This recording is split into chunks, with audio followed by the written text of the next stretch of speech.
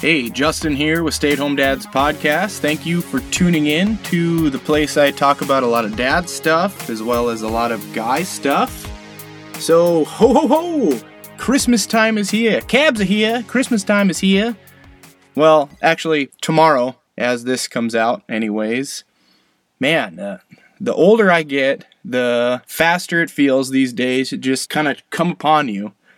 But it's good. It's real good. It's a great time of year. Kids are out of school. Get to spend some quality time with them. Family holiday cards in the mail. I'm kind of a sucker for those things. Presents and all that. Spending time with your friends. Parties. Which, by the way, we, the family, went to my friend Doug and Tara's party last week. If you remember, Doug was on the show last week.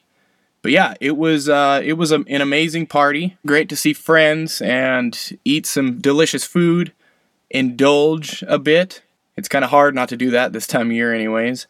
And we also did a gift exchange, which is called a White Elephant Party, which I've heard of white elephant parties, but tell me if I am way out in left field here.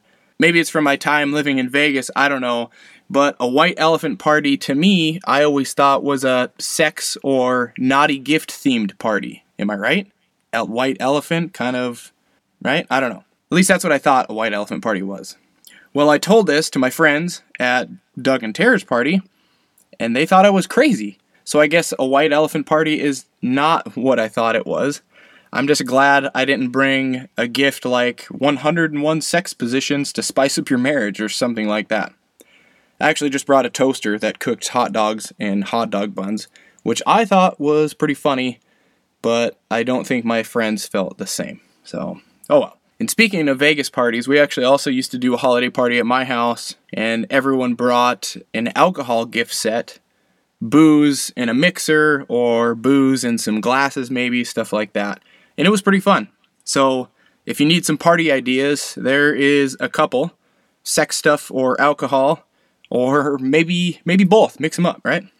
But anyways, despite all of the greatness that comes with Christmas, shopping fucking blows, okay? I don't care if I said it was fun before, which I don't think I did, but I hate it. I do not like it. Trying to figure out what your spouse wants without flat out asking them for specific things or ideas. I mean, I would like to get a gift for my wife that I thought of on my own. And I picked up on maybe her hints or clues that she was putting down. But sometimes I feel kind of dumb. Maybe I don't see those blatant clues. Maybe I'm just not that good at reading between the lines. Or, if you're like me, and your spouse says something or mentions something that they want, something that they think is cool, do we, on the sly, put a little note in our phone? No, we hardly do that shit. We just tell ourselves we're going to remember. And then 2-3 days later go by, and we're trying to figure out what in the hell it was that they said. Does that sound familiar at all? Does this go back to our not listening and tuning out our wives in some fashion? Maybe. And then I just revert back to asking my wife, hey honey, what do you want for Christmas? Do you have any ideas for me? And she, half the time, doesn't have any ideas off the cuff. I mean, nobody really does when they're flat out asked. I know I don't. Think about those times when someone says, hey, what do you want for Christmas? Well, you were just looking at Facebook on your phone and you don't have them preloaded, you know? And you're like, oh, I don't know. So, yeah. Anyways, this kind of brings me to what I call random shopping or rando shopping. Going to the store or the mall and aimlessly walking around, looking at shit, hoping something really pops up at me or jogs the old memory, then I remember what to buy my wife. And then by this time, it's usually 3 days before Christmas or some shit like that. So that's how it typically goes for me. So I know some of you are out there right now, the single day before Christmas, sniffing some lotions, candles, trying to find that so perfect gift for your spouse. So maybe just stop what you're doing and head to a jewelry store and grab a pair of earrings and call it a day. So I don't think you can go wrong with buying your wife some bling, right? But anyways, that was not me this year. Oh no, I used the old combo 1-2 this year. My wife, she mentioned some things, sent me a few things over the past, few months that she had liked. and I was actually listening when she was talking. So I got her a couple nice gifts. Some things that she told me, well, okay, most of them is what she told me, but I think there'll be some surprises in there. And isn't this the time of year where I can go put my family in financial ruin by slapping a giant bow on top of a brand new Lexus? Here you go, honey. I got you a car you didn't ask for, we never discussed. Oh, and by the way, the payment's only $1,100, so there you go. Merry Christmas. Man, those commercials are kind of out of touch, I think, but I know it's just a commercial. But I mean, hey, I would love to have a new truck. Maybe my wife's gonna park a brand new Raptor in my driveway, right? If she's listening, I don't know. Hint, hint, right? We actually went to a Christmas market the other day, little shops and a skating rink and stuff like that.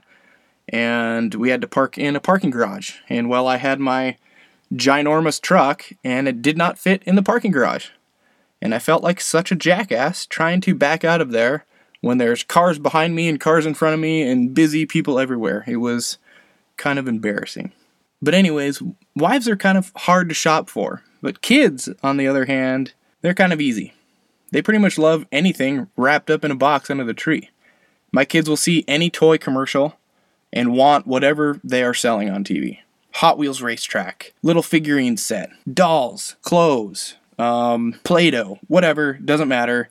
They even wanted this one toy that you do fillings on, I don't know, an old man or an alligator or something. Like, that's like the most traumatic thing in most people's lives is going to the dentist, and my kids really want one of those toys. It just seems really crazy. My oldest daughter actually wants something called a Magic Mixie. I don't know, it's some stuffed animal that comes inside a cauldron bucket thing, and you quote-unquote perform a spell, and then the kid thinks that they are actually creating this one-of-a-kind stuffed animal or something like that. I don't know. But they're popular as hell. My wife even tried to buy one a few weeks ago, and of course, stores are all sold out. And then she went on Marketplace and did a little searching, and there were quite a few for sale on there, but they were like double the cost. I don't know what it is with greedy bastards trying to screw people over. I mean, I get it, supply and demand and all that stuff, and if you're willing to pay, then so be it, but I just kind of have a problem with it, I guess. Well, maybe Santa will find some, if you know what I mean. Wink, wink. So maybe that'll be a relief. And speaking of Santa, we actually take it pretty light in our house, what Santa brings at least. We don't want that overdone or kind of blown out of the water every year. I think if that happens, then kids' expectations year after year just keep growing and growing. And then before you know it, you're buying a goddamn Lexus and sticking that under the tree, right? Kidding, of course. But our Santa seems to keep it really simple. Some small stocking gifts, other little things usually. And like I said, I heard maybe one of these Magic Mixie deals. So pretty chill. No game consoles or iPads or flat screen TVs or any of that stuff. Plus, and maybe I am thinking a little too much into it, but how do the optics look on that? If Santa brings my kids drones and tablets or whatever, and then little Sammy at school gets colored pencils and a sketchbook, then our kids go to school talking about their amazing things they got, and, you know, little Sammy is like, WTF, Santa, what's going on? Am I reading into this too much? Maybe I am. I don't know. On another Santa note, when is the right time to tell kids about the whole idea of Santa? And I'm just wording this in a way in case there are some impressionable ears out there listening.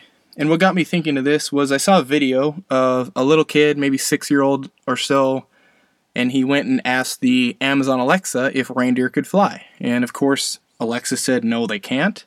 And then the kid starts freaking out. And then the dad steps in and he's scrambling, trying to save the whole idea for the kid. Now my girls are 7 and 4, and they are 100% in. They sometimes ask a few little questions, but they don't doubt it at all. And I've actually casually polled some neighbors, and some have told their 7 to 8-year-olds the facts. And then there are others that have 11 and 12-year-olds that are still putting out cookies, as they say. So I don't think there's a hard set right age to kind of blow the lid off this. Maybe some kids are just more intuitive than others, but I feel there's no real reason to spill the holiday beans if there are no concerns being asked. I think that's what I'll do anyways with my girls. Let them think what they want to think, and if there comes a time that they heard something or they're thinking about something and asking questions, then I will let them in on kind of what's going on or help them figure it out on their own. I don't want to ruin Christmas for them per se, but I don't want to lie to them either. Plus, will I really be ruining Christmas? I don't really think so. Christmas is more than Santa. It's more than reindeer. There's presents. Those are still there. Vacation and quality time with the family is still there. The stockings are still hung. The lights are still on the tree. The tree's still there. So I think they'll be okay. Maybe I'll put more emphasis on those things and giving and being more appreciative of the things we have as well. And yep, I did it again. I found another article actually on this topic, so I figured I would kind of share it with you and go through it. Oh boy, okay. This article is from fatherly.com, and they just talk about a psychologist's take on telling kids the truth, mainly about Santa. So kids are smart, and eventually they're going to ask questions, which both of my kids have asked questions. Does Santa and the elves make all the toys? And why does he come down the chimney and not come through the front door? My 4-year-old actually asked me that question. Or how does he know if you've been bad or good? And I imagine a lot of parents get these same questions. And yeah, maybe against my own advice, I have kind of glossed over these a bit. But according to the doctor in this article, Dr. Justin Colson, he says that we should be brutally honest with our kids. He also says that Christmas will be the same whether they know about Santa or not. He compared it to going to the movies. We all know that most action films are totally fake, but we still find them wildly entertaining. So he goes on to say that the magic of Christmas can be even stronger if kids know the truth about Santa from the beginning. Well, I guess not mine, because I wasn't truthful from the beginning, but anyways. He says kids play make-believe all the time, and they find joy in that. The kids know that none of it is real, but it doesn't make it any less fun. He also says that research shows that kids with great imagination have a better understanding of the lines between fantasy and reality. Lastly, he goes on and says another major reason he has for telling kids the truth is that when parents use a manipulative strategy to get our kids to behave, we are relying on extrinsic contingencies. I don't really know what that means. Be good and get a present type of thing. And once that motivation is gone, so once Christmas is over, how will we know that they will still be compelled to behave? So it's always a good idea to tell the truth to our kids as much as we can. And research shows that kids that are lied to by their parents are more likely to lie themselves, which I did not know that. So let's try not to use Santa as a motivational tool to get our kids to do stuff. Which, yes, I am guilty of this, but damn, kids can be hard to control or motivate or get to behave. So you got to do what you got to do sometimes. But let's not sweat over it or our kids' questions. Hell, I actually don't even remember having a Santa conversation with my parents when I was young. So that kind of goes to show you that it doesn't really stick with you. So I think kids are going to survive no matter what way you go on this subject. So let's just appreciate what we have this holiday season. Time with family and friends, giving, making people happy, making our kids happy, happy faces that we'll see tomorrow morning on Christmas. Let's just kind of focus on all that great stuff. All right, that's about all I have for this episode. Little holiday episode, I guess. Oh, and I did find another good article that talks about 35 Christmas facts to impress your friends and family. I will link it in the description as well. You may want to read it if you're around a bunch of friends and family this weekend. It'll probably give you a few topics to talk about and impress your friends. Just like, did you know that the first Christmas tree in Rockefeller Center was erected in 1931 during the Depression? I did not know that. Construction workers pooled their money together because it was a depression and no one had any money. They pooled their money together to buy a tree, and then their families went out there and decorated it to lift everyone's spirits. And after that, a tradition kind of stuck and formed, and they've been doing it every year since. So that's just a little tidbit for you. Anyways, thank you for listening to Stay at Home Dads podcast. Please reach out to me, Vegas Raymer, on Instagram or on podbean.com. Do you have any traditions or tips you'd like to share? Let me know. Also, grab this podcast on Apple Podcast, Amazon Music, Google Podcast, as well as Spotify. And Merry Christmas, you filthy animals. I'll talk to you next week.